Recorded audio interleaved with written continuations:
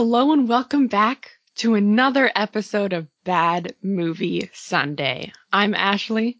I'm Amy. We are a podcast that watches bad movies so that you don't have to. We roast them. We toast them. And you know we have a lot of fun, especially with today's movie. If you've read the title, you know that it is Kill Me 3 Times, which is a movie that I had never heard of. Yeah, same here. This is our second Simon Pegg movie that we're doing this year, I think.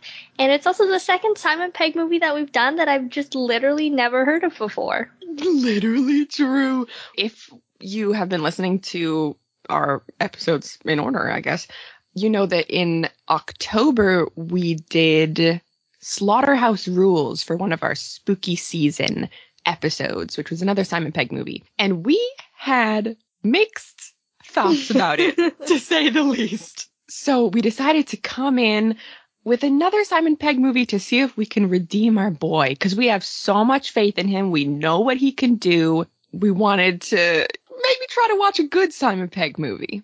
Yeah, there are a lot out there, and this season is our fun season. This is season 3, so we're trying to bring on movies that we think we're going to like or that we have already watched in the past and we have liked. And this is not one that I think either of us have watched before, but we do love our boy Simon Pegg, so this was a good, fun redemption movie. Now, personally, I don't think he needed to be redeemed for Slaughterhouse Rules, but that's fine. You can go listen to that episode. But yeah, this is a good kind of fun season movie to do. You know what? Okay, you're right. I'll give you that. Simon Pegg did not need to be redeemed for Slaughterhouse Rules. Did you say redeemed? Sorry, did you just say redeemed? You know, the movie was redeemed because of how bad it was. But I know we had differing opinions on Slaughterhouse Rules. I don't think Simon Pegg needed to be redeemed. But the movie did. Simon Pegg was the best part of Slaughterhouse Rules, I thought.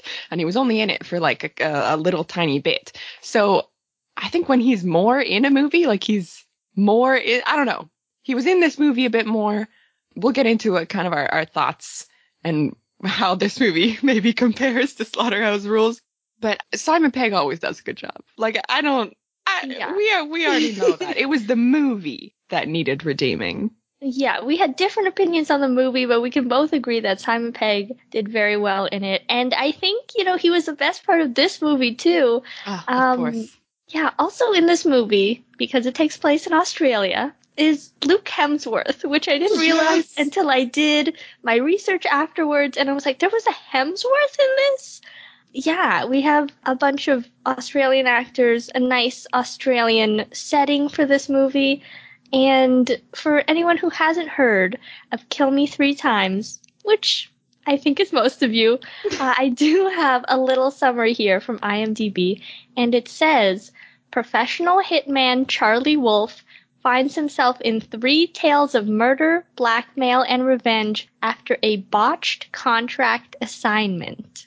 Which is, I don't know about you, dear listener, but something that's very up Amy and I's alley. This kind of not really who done it, but I don't know, kind of some sort of mystery around this murder that's happening. Amy showed me the summary of this to see if we would be interested in watching this movie. And immediately I was like, love the summary, love Simon Pegg, we're doing this movie. Yeah, and we're doing it now. And we're going to start off the way we always start off, with a drink. And because, I already mentioned the Australian setting, nice island, nice beaches and things, but also some murder. So this drink kind of combines both of those elements. Oh. And it's called the Blood and Sand. Oh my gosh. Yeah. That's so good. Yeah. So what you're going to need is 30 milliliters of whiskey, 30 milliliters of orange juice, 25 of red vermouth, 25 of cherry brandy, and ice. So what you need to do is fill a cocktail shaker with ice cubes, add your Scotch whiskey, your orange juice, your red vermouth, and your cherry brandy, and then shake and strain into a cocktail glass. And it's got a nice red color. Usually I don't like sand. It's coarse and rough and irritating, and it gets everywhere. I knew it. I knew that quote was going to come up sometime during the course of this podcast. But that sounds like a drink I could get behind. We also have a little drinking game to go along with it. If you want to watch this movie, you can drink along to these points, or if you just want to listen to our podcast, then we'll try to yell a drink whenever these things happen. We usually, almost every time, forget, though. So, good luck. We're going to go back and forth, and my first point is take a drink every time someone dies. Yeah, that's where I was going to. Similarly, along those lines, every time a car gets lit on fire. Oh, this is good. I have every time Simon Pegg puts out a cigarette. Oh, good. Okay, I have every time Simon... This will make sense when you watch the movie. Every time Simon Pegg laughs at a naked body. Okay. My last one, I wrote down every time Simon Pegg says fuck, but let's just do it every time anyone says fuck. Okay, good. My last one is every time Simon Pegg says he'll be there in an hour. Okay. So that is pretty much the end of our non-spoilery section. This is your warning that we'll be getting into spoiler territory starting now, going into the movie in depth, breaking it down scene by scene. So this is your warning. Okay, warning over. You're still here? Sick. So this movie starts off. This movie, okay, is structured in a really, really cool way that we'll get into. But it starts off where Simon Pegg is hunting this guy down through the Australian desert, like with a gun, and the guy's just like crawling away. And Simon Pegg catches up to him. He's about to kill him, but then he gets a call on his cell phone, and we don't know who from right now. But he says, he's like, yeah, I'll take the job. And then when he hangs up, he kills the dude. So we figure out in this like little intro sequence that Simon Pegg is some kind of like hired hitman, I guess. And that's kind of the setup for the story. And then we get into the way that this movie is structured is because the name of the movie is Kill Me 3 Times. We have 3 sections, I guess, of the movie, or acts, I guess. The acts are broken up like Act 1, Act 2, Act 3, but they're broken up into Kill Me Once, Kill Me Twice, and Kill Me 3 Times. And in each Kill Me sequence, we learn a little bit more about what's going on behind the scenes. Yeah, and by the way, the Kill Me sections aren't in chronological order, so they kind of skip around, and then you learn one thing, and then you learn someone else's point of view in another Kill Me section. So I don't know how you structured your notes, Ashley, but I took the kind of plot summary off of Wikipedia, and that's basically just in chronological order. So we'll do our best to fill in the details. It's kind of a hard movie to explain in that way because it jumps back and forth a little bit, but we will try our best. So we'll get into kind of the structure of the movie after we kind of go over the plot, because it is a little bit convoluted in how they explain things, and like Amy said, everything's kind of out of order. So we're going to explain things in chronological order, and then we'll go over how the movie structures things, because it is really cool the way that they do it and how they kind of reveal things along the way. Very complicated to explain though in this format. So, but yeah, we'll get to that at the end. For now, we're just going to jump right in. So we get in chronological order, we get introduced to this guy, Jack, and he owns like a bar or hotel, a motel, something. And he thinks that his wife, Alice, is having an affair. And he also has a sister who we kind of get to know a little later in the movie, who tells him that, everyone kind of thinks his wife is having an affair and that he should hire this PI named Charlie Wolf, who is played by Simon Pegg. So then Jack hires Simon Pegg to basically just, get evidence so he can know for sure if his wife is cheating on him. And then, we kind of see Jack and Alice's relationship. It's not very good. They get into a fight. He hits her, Alice leaves, and then she goes to Luke Hemsworth's place, who she's having the affair with. Yeah, I did not recognize him as a Hemsworth. He looked a little more like a Wahlberg or something. He does kind of look like a Wahlberg. I mean, I saw his name in the opening credits, and I was like, because I had never seen, I don't know about you, I have never seen a movie with Luke Hemsworth in it. I've seen the other two so many times. This is my first Luke Hemsworth movie. This is a milestone. Finally, we're only 60-something movies in, and finally we have a Luke Hemsworth movie. So she goes to Luke Hemsworth's place, and they kind of talk about running away together, but neither of them have very much money. And Simon Pegg, who's kind of following Alice and lurking about, gets some pictures of them together with this, like, really cool Mission Impossible style binocular thing, but it also takes pictures. Yeah, it was really rad. And then also, I thought you were going to mention the colonoscopy camera. Oh, yeah. Oh, yeah. He has this very cool high-tech binocular viewfinder picture taker. And also he has a colonoscopy camera that he kind of sneaks in the window to take some videos and some pictures of them. And then, gets even more dramatique when Alice finds out she's preggo the next morning. She's throwing up. She's taken a pregnancy test. Some complications.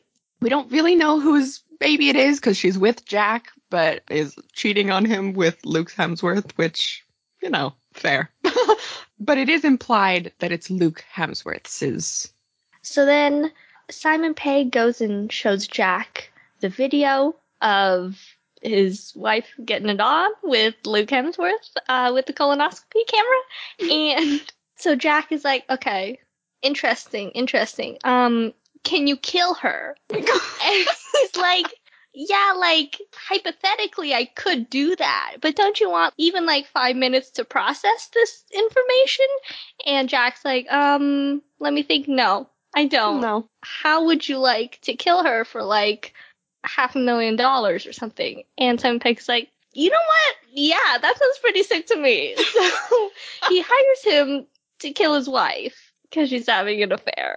Jack is, abusive. He's, beating her. He, chipped her tooth. She gotta go to the dentist the next day. You know what? Let her be with a Hemsworth. Get it, girl. This is true. He literally, the first scene they're in together, he's like, are you cheating? And she's like, no. And then he threatens her at gunpoint. He's like, what's the next step after asking? Gun. Yeah. Ask, gun, hitman. The three steps of life. Ask, gun, hitman. And he's already at the hitman stage, and we're 15 minutes into this movie. So Alice has got to go to the dentist because her crazy abusive boyfriend has been smacking her around. And the dentist just so happens to be Jack's, her husband's, sister, who is also the girl from Warm Bodies, which was pretty sick. Really? Damn. Yeah. Who I did not know was Australian, unless she's just doing a really good accent. So her and her husband are going to be taking care of Alice's teeth. But there's also some sketchy going on over there because when Alice arrives, they kidnap her. Wow, really? That's one of the steps that I think Jack missed. He should have gone. He went right to Hitman. Kidnap is in the middle, I think, somewhere in there.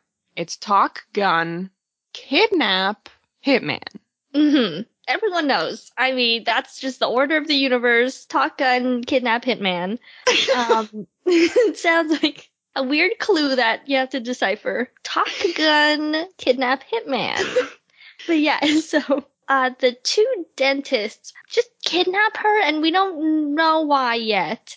And they put her in their car. There's this whole scene of shenanigans where they're switching cars, and the dentist dude, he gets a flat tire and he has to go and change his tire, and then Luke Hemsworth almost catches him with the unconscious body in the car, and it's all these shenanigans. But eventually they switch cars so that Alice is in their car, and they light it on fire and drive it down a cliff.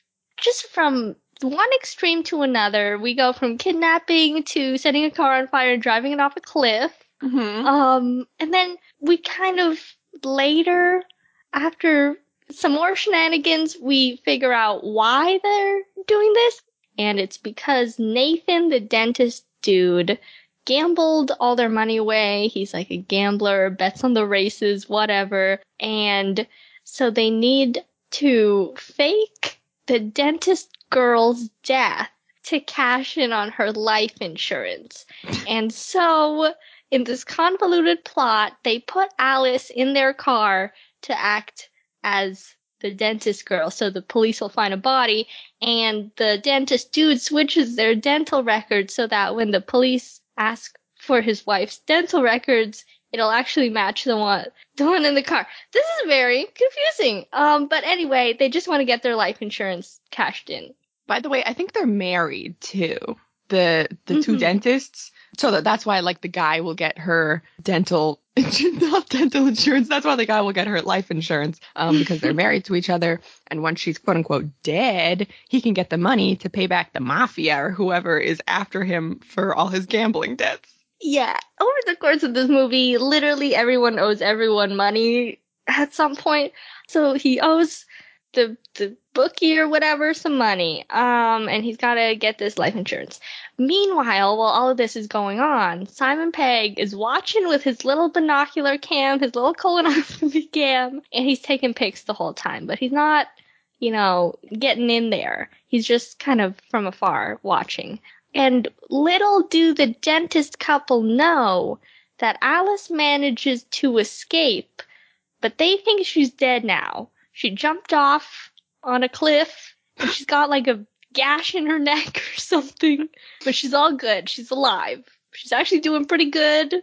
She's not even dying. She's just like, damn, got a gash in my neck. I got a big old wound in my neck. She is doing pretty damn well for having been slapped around, held at gunpoint, stabbed in the neck, lit on fire, drove off a cliff, and then jumped onto a cliff. Yeah. She's doing pretty damn well.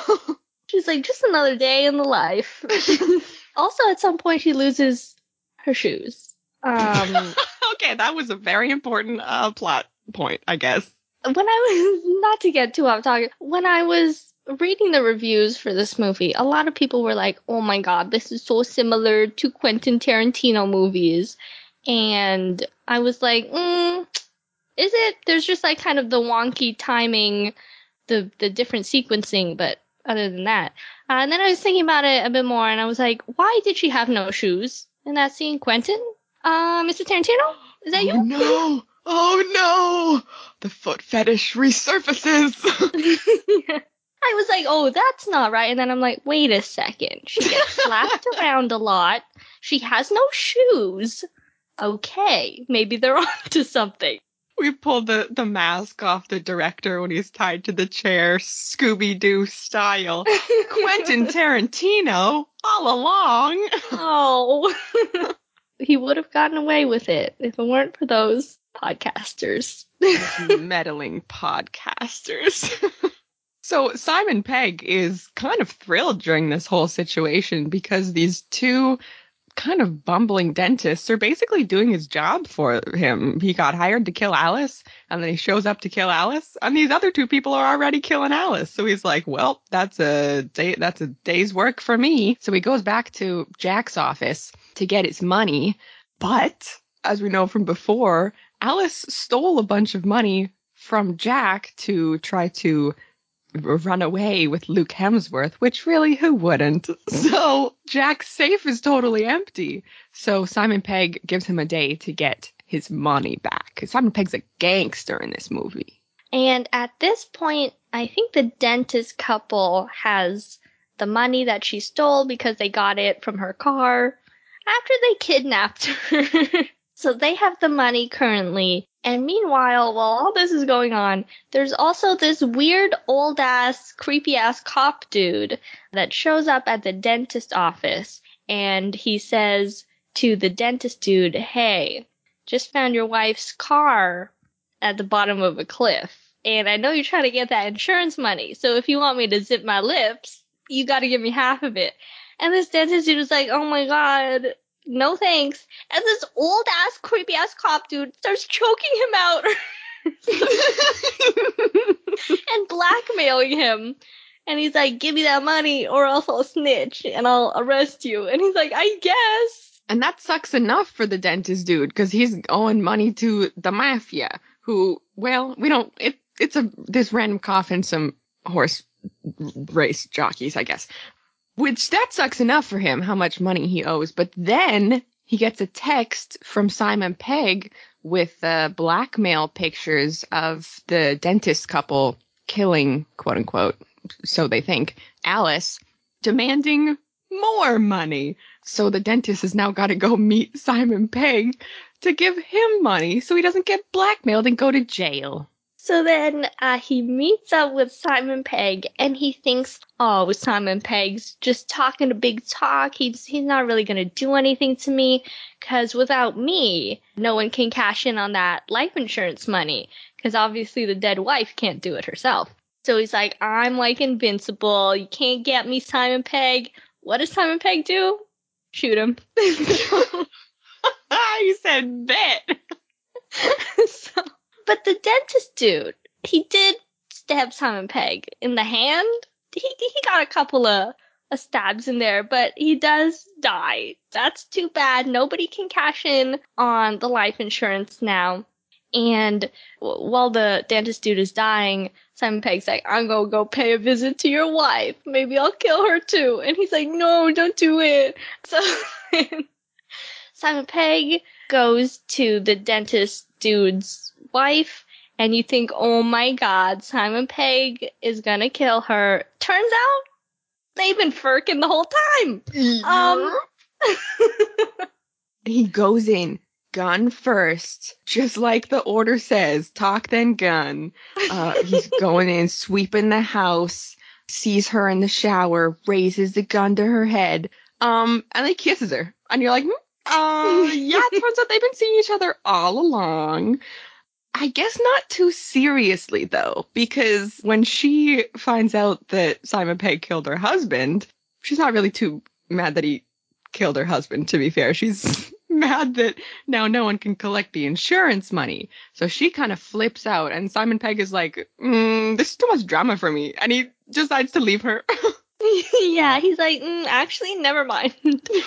And while before this happened, we also catch up with Luke Hemsworth, who kind of at the same time, maybe a little earlier, went to go pay a visit to Jack. Because he's like, I know you've been slapping Alice around. I want to set you straight. I want to tell you what's what. And, we're going to resolve this issue like men. Whatever. So he goes to Jack's office to, tell him off for being a bad husband and whatever. Ashley, have I ever told you, this is funny too. We haven't had a Luke Hemsworth movie in 66 something episodes. I don't think a Jack movie has come up in 60 something episodes. Have I told you about the Jack theory that me and a friend of the podcast, Julia, have? Specifically about the character in this movie? Well, characters named Jack in general. Oh, do tell. Okay, well, most of the characters named Jack in movies die by the end of the movie. And so when a character named Jack comes up, immediately I'm like, he's gonna die. And in this movie, most of the people die. But still, the Jack theory continues on. Okay, picture me this. Titanic. Jack, dead, right? Yes. Okay. Daredevil. His dad's name is Jack. Beginning of the movie, dead. Oh. Brokeback Mountain. Jack, dead. You see, so many Jacks die. So in this movie, as soon as Jack comes on screen, I'm like, he is gonna die sometime in this movie. And you know what? Oh my god. Luke Hemsworth confronting him, telling him off. Before, when Alice was stealing Jack's money, she also stole his gun, which Luke Hemsworth now has. Jack, by the way, is a complete idiot in this movie. Because he's like, I'm gonna kill you, Luke Hemsworth. I'm gonna teach you what's what. And he opens his drawer, his gun isn't even there. Bitch. And Luke Hemsworth is like, you looking for this? He takes out his gun, shoots him. dead. So that's the Jack theory. Another Jack movie passes the Jack test. Amazing. Oh my gosh, this is a revolutionary. Mm-hmm. I'm not going to be able to watch a single Jack movie now without knowing who's going to die. Yeah, happens a majority of the time. Not every time, but enough that you're like, oh my god, there's a Jack in this movie. He's going to die. Probably. It's the force of nature. That's just the way the universe works. If your name is Jack, you got to die by the end of the movie. That's the way the Jack crumbles. That's the way the Jack dies. Yeah. So he gets all up close and shoots him dead. And then he's like, okay, bye. So he decides he's going after Simon Pegg now because he thinks Simon Pegg is the one who actually did the deed, who killed his girl. So meanwhile, while Simon Pegg is trying to leave the dentist girl, Luke Hemsworth is making his way over to the house to try to kill Simon Pegg. So we have this confrontation now where everyone is at the front of the house.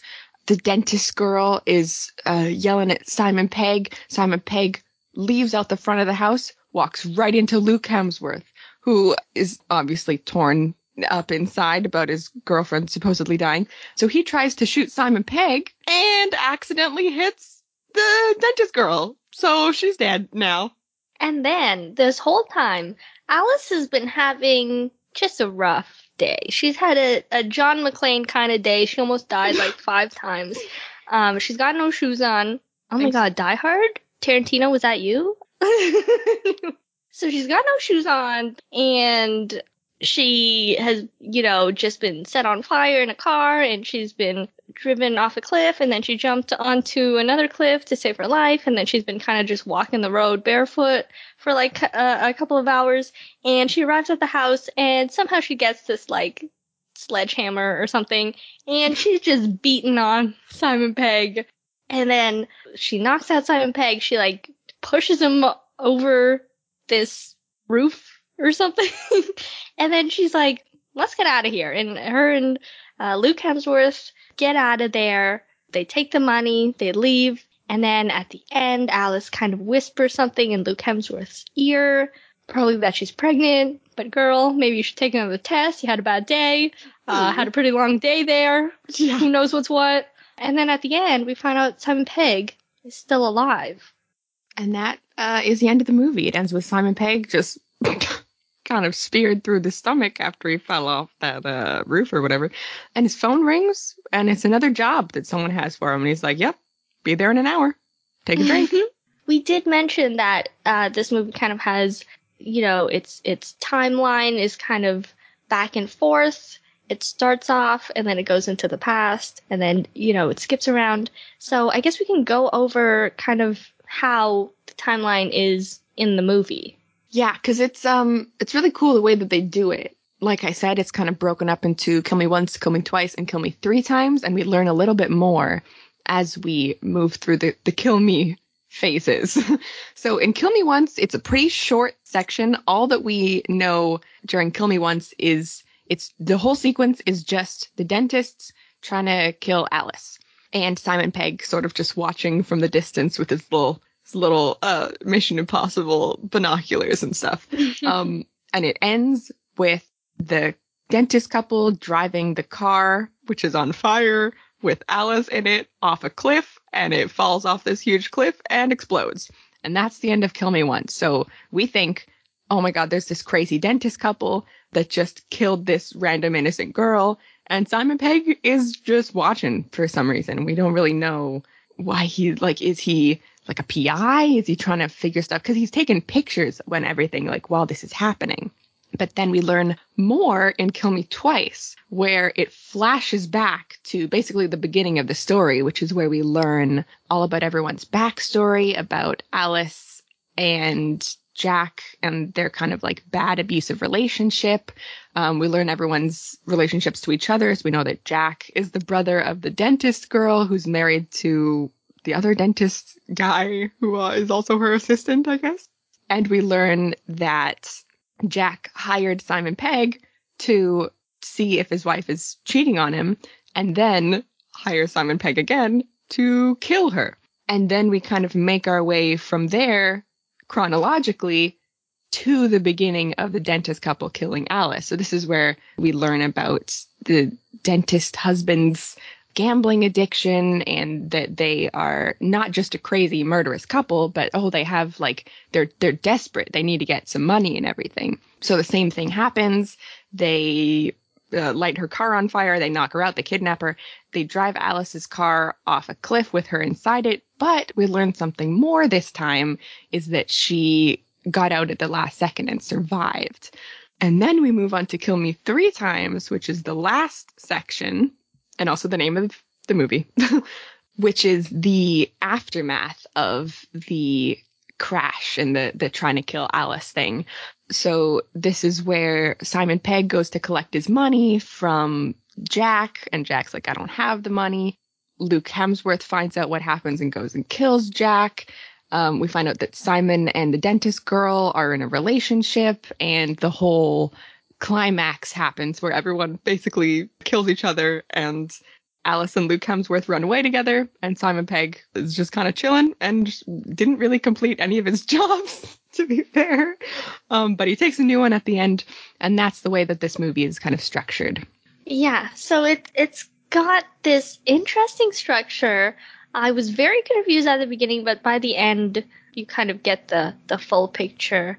It was really good. It was original. I liked it. I liked the music also that was used in this movie. A lot of people in IMDb reviews were like, why are they playing the same song over and over? And I was like, I liked it. It was like this jazzy kind of spy music. It set the tone of the movie. I think it fit pretty well. Yeah, it takes place in Australia. Got that beautiful Australian beaches, that scenery. And yeah, stylistically, it was a really good movie. Honestly, just with the structure of the movie made sense that they were repeating the songs over and over, because that's the point of the movie, is they were repeating the scenes over and over where you just learn a little bit more each time. The Australia setting was great though, because you know how sometimes you in horror movies or whatever, where there's the victim of the serial killer that's trying to run away and they're just running away in a straight path, and you're like, just go into the woods or something. There was a scene, or a couple scenes, where Alice is trying to escape the dentists who are trying to kidnap her, and she's running straight down a road, and I was like, just run off into the brush. There's little bit of wilderness on either side of the road, and I was like, just go after. And then I was like, well, this is Australia actually, so I feel like you would die either way if you just ran off into the brush and got bitten by a spider or a snake or something.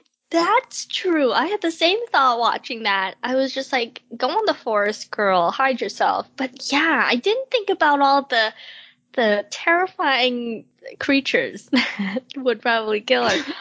I thought it was structured really, I don't know. I think it would have been a cool movie, just to see Simon Pegg as a hitman and, this kind of whole convoluted plot. But what really set it apart was the time skipping thing. And I know that's been done before. It's very kind of Memento-esque, but I thought they did a good job of it, of skipping around and just kind of giving us enough detail to kind of understand the plot, but then later on, revealing more and more as we watch. It was done in a really good way that I was able to understand, which is good because I am not usually good at that. Yeah, I mean, I loved it, specifically for the tone. I mean, we're going to go into reviews for this movie once we're done kind of going over our overall thoughts. But I feel like a lot of people are going to mention the tone of this movie because it is kind of a little bit over the top, but I liked that. I liked how this movie didn't seem to take itself seriously at all. It had a good story with good twists and everything that I didn't see coming, but I liked just kind of how it was, silly, goofy, without trying to take itself too seriously. And it worked really well. Simon Pegg was this big kind of over the top hitman, and all the dentists are like, oh, we need money? We're going straight to murder. It just, I don't know, the tone of the movie, it wasn't inconsistent. All the characters seemed kind of on the same level in terms of OTT-ness. I thought it was really good. And I'm glad, for me at least, I don't know about you, Amy, but to me, Simon Pegg got his redemption arc. To me, this was the movie that I wanted out of Slaughterhouse Rules. This is good. This is what we like to hear. And a lot of the reviews said that he did a really good job, especially because he's playing against type. Usually he's like the hero, or he's like a very lovable, charismatic character, and he is in this movie, but he's also the villain. So it's really good to see him in like a villain role, and just to see like, yeah, I don't know. He was great in this movie. And you're right. I like how it was over the top, and it says it's a thriller, but it's not like thrilling in the sense that it's like you get like shivers down your spine or whatever. It's not. A lot of people again said that this was like a Tarantino movie, and even though it had a lot of blood and there was a little violence, it wasn't like violent or like bloody gory. It was more like kind of campy. Like whenever someone gets shot in the neck, there's just like this water hose of this like squirt gun of blood coming out of their neck. It's not like scary at all. I feel like this is more like a Coen Brothers movie. If you've seen Burn After Reading or Fargo, they have a lot of movies about kind of bumbling idiots trying to get away with murder and trying to do these things, and it's a lot more lighthearted than a Tarantino movie, and it's a lot more funny than a Tarantino movie. I will say it does have the feet, though. It does have the foot shots of a Tarantino movie, so maybe it's a little bit of both. But yeah, I liked just like overall the vibe, the tone. Yeah, it was pretty good. Yeah, and I mean, you know, if you want to know our thoughts about Slaughterhouse Rules, we released that episode last month, so you can go and take a listen to it. The other Simon Pegg movie that we did this season. And not to get into it too much, but I think this is more what I was expecting out of Slaughterhouse Rules, this kind of over-the-top style, and especially, you know, from the name Slaughterhouse, I thought this was going to be more of the plot of like, oh, you have to learn how to murder people, or, you know, something like you have to learn how to be a hitman or whatever. So to me, like, I got the movie I wanted, you know, this is exactly what I was expecting out of the last Simon Pegg movie, and I am glad that I got it. Yeah, I think there was a little confusion with that one because Nick Frost was also in it, and I think we got the wrong impression of it going to be like a Cornetto movie, which it wasn't exactly. And this one doesn't have Nick Frost in it, doesn't have Edgar Wright directing. It's just kind of Simon Pegg and his element, and there's not really that kind of expectation, I guess, that comes with this movie. We just kind of go with the flow. So yeah, I will say, and don't hate me, but I will say I still like Slaughterhouse Rules a little bit better than this movie. Okay. I feel like this movie was good, but I felt like it had a little more potential. It could have gone a little further. Simon Pegg was the best comedically in this movie, and the others were all right, but I kind of wish it was a little bit funnier. And let's get into our what we would improve section. This is a new section that we have on season 3 of the podcast. It's basically, you know, if we had a hand in making this movie, the kind of things that we would change or we would try to improve.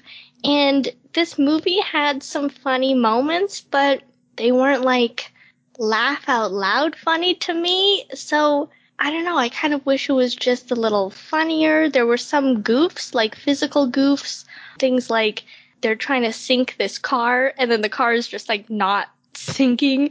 But I kind of wish the dialogue was a little bit more quick because the tone of the movie is like very fast paced.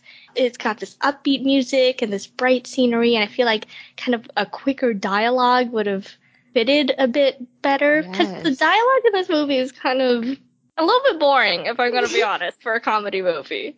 I completely agree. I mean, as is the case with every movie he's in, Simon Pegg absolutely steals the show. He's just like, he doesn't need to do anything. He's just funny, just the way that he is. And he was like that in this movie too. I mean, I liked how much he was in this movie compared to Slaughterhouse Rules. Like, it seemed to me like he got more of a time to shine. But I agree. He was definitely the best part of this movie because of how just naturally funny he is. I think maybe the casting, like the writing too, and they could have added some more like quips and stuff. But yeah, I guess like Luke Hemsworth, the girl who played Alice, I guess they played it a bit more seriously. They could have gone a bit more over the top or a bit funnier. I agree. Yeah, and Jack too. I was like, yes. Okay, he thinks he's in like a mafia movie or something. Yes. Meanwhile, he's getting shot in the neck, and there's like this Nerf gun of blood squirting out of his neck. It's not that serious, bro. Yeah, just a little bit more flavor in the dialogue. Yes. Just a little, even if they say it kind of more seriously, if the dialogue is funny, it's gonna be funny. There's only one other thing that I think would have been a little bit more of an improvement, and at the very beginning we kind of get this teaser where Simon Pegg is lying down almost dead, and he's like, didn't want to die, but here I am, or something, you know. And he has these like 2 lines of voiceover at the beginning, and then we never hear it again. I think even if he just had like a couple more lines of voiceover at the end, it would have been nice to bookend the movie like that. But I also wouldn't have minded if he had a voiceover throughout the movie, because sometimes just did not know what was going on. I think that was the point of the movie, to reveal things at certain points, but sometimes I was like, am I dumb, or like what is going on here? And he is kind of like the common thread that links everyone. Him and Alice are kind of like the common threads that link all the other characters. So if he had this like omniscient voiceover, it would have been, just a little bit more insightful maybe. Yeah, I don't even remember the voiceover at the beginning of this movie, frankly, so I think they could have even gone the opposite and just done 0 voiceover. But and usually I'm not, just kind of in general for movies, I'm not really a voiceover fan. I think it can work sometimes, but sometimes it's just like, it's just not, super necessary. Sometimes they're like, I was feeling so sad. And meanwhile, you see their face really sad. And I'm like, okay, we could have cut this. I think you're just trying to pad the runtime. But I'm thinking back to like other Simon Pegg movies that we all know and love. We keep coming back to it, but there's a reason, because they're so good. The Cornetto movies, Shaun of the Dead, Hot Fuzz, they have voiceovers, if I am remembering correctly. Like, they're like, oh, we're gonna go to the Winchester and have a pint and whatever. Simon Pegg just does it in his, funny comedic voice, and it ties the movie together. I think that would work really well. Simon Pegg was doing a voiceover and just saying like, and then I had to kill this girl, but it looked like the dentists were doing it for me, and just had his like little quippy lines that he does. Yeah, that would have helped the readability of this movie, I guess. Yeah, it could get pretty convoluted at times. At some points I was like, wait a second, why are they going there? What's happening now? Just a little, here and there, just a couple of lines might have helped. You know what? It could have also been done in kind of a noir-esque kind of thing, because Simon Pegg is like a hitman, but he's also kind of like, in the beginning at least, acting like sort of a detective. And you know how in those old detective movies you have like she walked into my office, a tall drink of water. I knew she had a job for me. You know what I mean? I feel like Simon Pegg could have had something kind of like that, where, when he's getting the job from Jack, Jack is like, you'll go follow my wife. And then later when he's like, kill my wife, we could have had this like really funny internal dialogue that Simon Pegg does, kind of in like a noir style of like what he's thinking when all this stuff is happening. Oh my God. I'm literally getting like flashback to this. We could even have like a fantastic, one of my favorite moments in Arrested Development, if anyone's seen that show, is Michael Cera's character does this a couple times throughout the show, where he'll have an internal dialogue in his head, but it's done in real time. So what he's saying in his head, he'll be like, I didn't really want to do that, but I kind of have to do that. And they really, like, it's not my thing, but it kind of is. Oh, she's looking at me now. She's looking at me because I'm spending so much time saying things in my head to myself. Exactly 37 seconds have passed since I've been saying things to myself in my head. I should really say something out loud. Like something like that. Yeah. Where, like, he's saying all these, like, quippy lines in his head, but real time is passing. That would have added a fantastic layer of comedy to this movie. Oh my god, if he's like the classic noir detective in his Yes. head, but then out loud and in his body language is just like the most awkward hitman ever. Yeah, that would have been so good. Yeah, a lot of people, by the way, in the IMDb reviews were complaining, like, why are they calling this a noir? Noir means it's nighttime. You can't have a movie set in the daytime and be in the broad daylight and have it be a noir. And it's just like, calm down. Calm down. You can do whatever you like, okay? It's just a movie. It's not that serious. And you know what? I think it would have been better if they leaned more into the noir thing. So push further into that. You know, I love that because, typically these kind of murder plot movies are like set in the nighttime. You kind of expect it to be dark alleyways and dive bars and things like that. But I like that they set it in broad daylight in Australia, which is so beautiful. I think that added a little bit of comedy, and they're doing these things like in the middle. It's like noon. It's like lunchtime, and they're like kidnapping people and doing all these things. I think that adds to the comedy. Yeah, I'm thinking back. I don't think a single scene in this movie took place at night. And you know what? I liked that. Yeah. Except maybe the scene where he's using his little colonoscopy camera to get that video. But, like, that doesn't really matter. Like, the crimes that they're committing are in broad daylight. I don't think there's anything else I would change about this movie. Yeah, there's not. It was pretty good. I think not really issue, but like where I saw the potential was in like the casting and the humor and stuff like that. But yeah, it was not bad at all. It was pretty good. Yeah, agreed. I'm curious what the internet thought about this movie now, because we've mentioned kind of like a couple things of just sort of hinting at what people have said throughout this movie. So I'm very eager to get into it. We have 3 IMDb reviews here. The first is by user Cosmap, who gave it a 7 out of 10, and their tagline is overkill or not enough kill.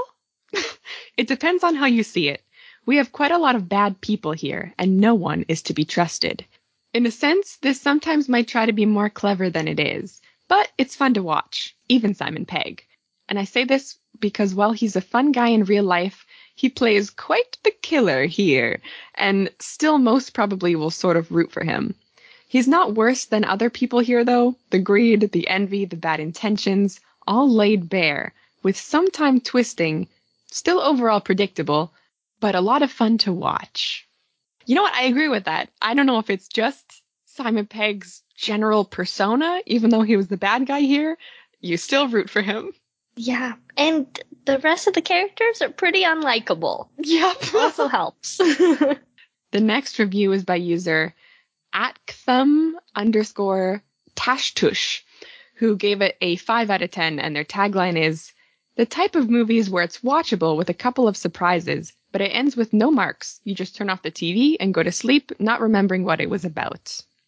They probably wanted to make a movie Pulp Fiction-like, but it didn't look fast enough, or the sequencing just went off. But to be fair, the plot and some of the execution was good, with a couple of unexpected surprises, so I have to say it went just 50% okay, till the ending, where in this style of movies you gotta hate happy endings, but they just had to do it, and it made an awful ending for an almost average movie.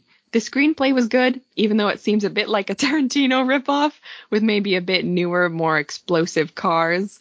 But I think it'll sound like a new, awesome style for the kids who never saw Pulp Fiction. But they won't know it is nowhere near awesome unless we tell them in the reviews. Smiley face. And, oh, here we go. This is one you were talking about. Oh, yeah, this is the one I was talking about. This is the last IMDb review we have. It's by user Jesse Gehrig, who gave it a 3 out of 10, and their tagline is, noir means black. If you have a movie billed as noir and you set that movie in a sunny tropical locale and the bulk of the footage is in daylight, you can't call it noir. It's not noir. I mean, there's no law on earth to stop you from calling it noir, but it won't be the genuine article. A movie that's in the noir genre is always in the shadows, specifically, literally, but also metaphorically. Usually it's a detective story or a crime story, and it almost always has a dark ending. You don't have to follow these rules, but you deviate at your own risk. A monster movie without a monster is not a real monster movie. A noir movie with a happy ending and it's filmed in a coastal fucking Australia in the fucking daytime is not a real noir movie. If you think I quibble, I only quibble because I fucking care. Damn. Respectfully, gonna have to disagree. I think this was great, but damn, he do be quibbling though. He do be quibbling. We also have 4 very short reviews on Letterboxd. The first review is by Awesome Wells, who gave it 1 star, and they say, "For fuck's sake, once would have been plenty." Oh my god. The second review is by Iz, who gave it 1.5 stars. "Please kill me 3 times." Oh no. Oh. The third review is by Max the Dreamer, who gave it 0.5 star, and Max says, "Nothing to see here." Yikes. The last review for today is by Matt, who didn't give it a star rating, but Matt said, "Bad, but I had fun." Fair. Yeah, that's why we're here. Exactly. You know what? That's the point of our podcast, is to try to find some bad movies that you can have some fun with. And you know what? This was a good redemption movie for Simon Pegg. Yes. It was a good, fun movie to have on our fun season. Yes. And I guess we can get into our reviews now. Okay. Well, I'm very excited because I we had a bit of a curse placed upon us last month in October where we couldn't really agree on movies, namely Slaughterhouse Rules, the last Simon Pegg movie we did. This one, I think we're going to agree more on. I think we both liked it quite a bit. Of course, it's not a perfect movie. You know, there's things that we could change that could have been bumped up or made better. But overall, the way that it was, I at least really enjoyed it. This is a movie I would totally go back and watch again. So now I guess we're going to give it our number ratings. If you're new to the podcast, we rate all the movies that we watch on what we call the Goldblum scale, named after none other than our Lord and Savior Jeff Goldblum. And this is a scale of bad movies, so a 10 out of 10 is not necessarily a perfect movie. It's just pretty good for a bad movie, and a 1 out of 10 is so bad I could barely finish it. I really like this movie. Again, like, it wasn't perfect. There's better movies out there. There's better Simon Pegg movies out there.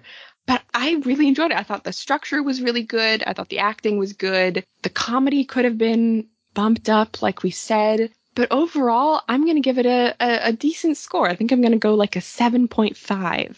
Ooh, damn. Okay, interesting. I'm gonna go a tiny bit lower, but I still like this movie. But I do think it had a little bit of potential that they didn't really use. Again, the humor could have been like pumped up a little bit. Maybe the casting could have been a little different, except for Simon Pegg, of course. Of course. But I'm gonna give it maybe like a 5. I know that sounds low, but I did enjoy it. But it is one of those movies where I was like thinking about the potential it had also. Yes. And just for reference, IMDb gave this movie a 5.9 out of 10, and the critics on Rotten Tomatoes gave it a 16%.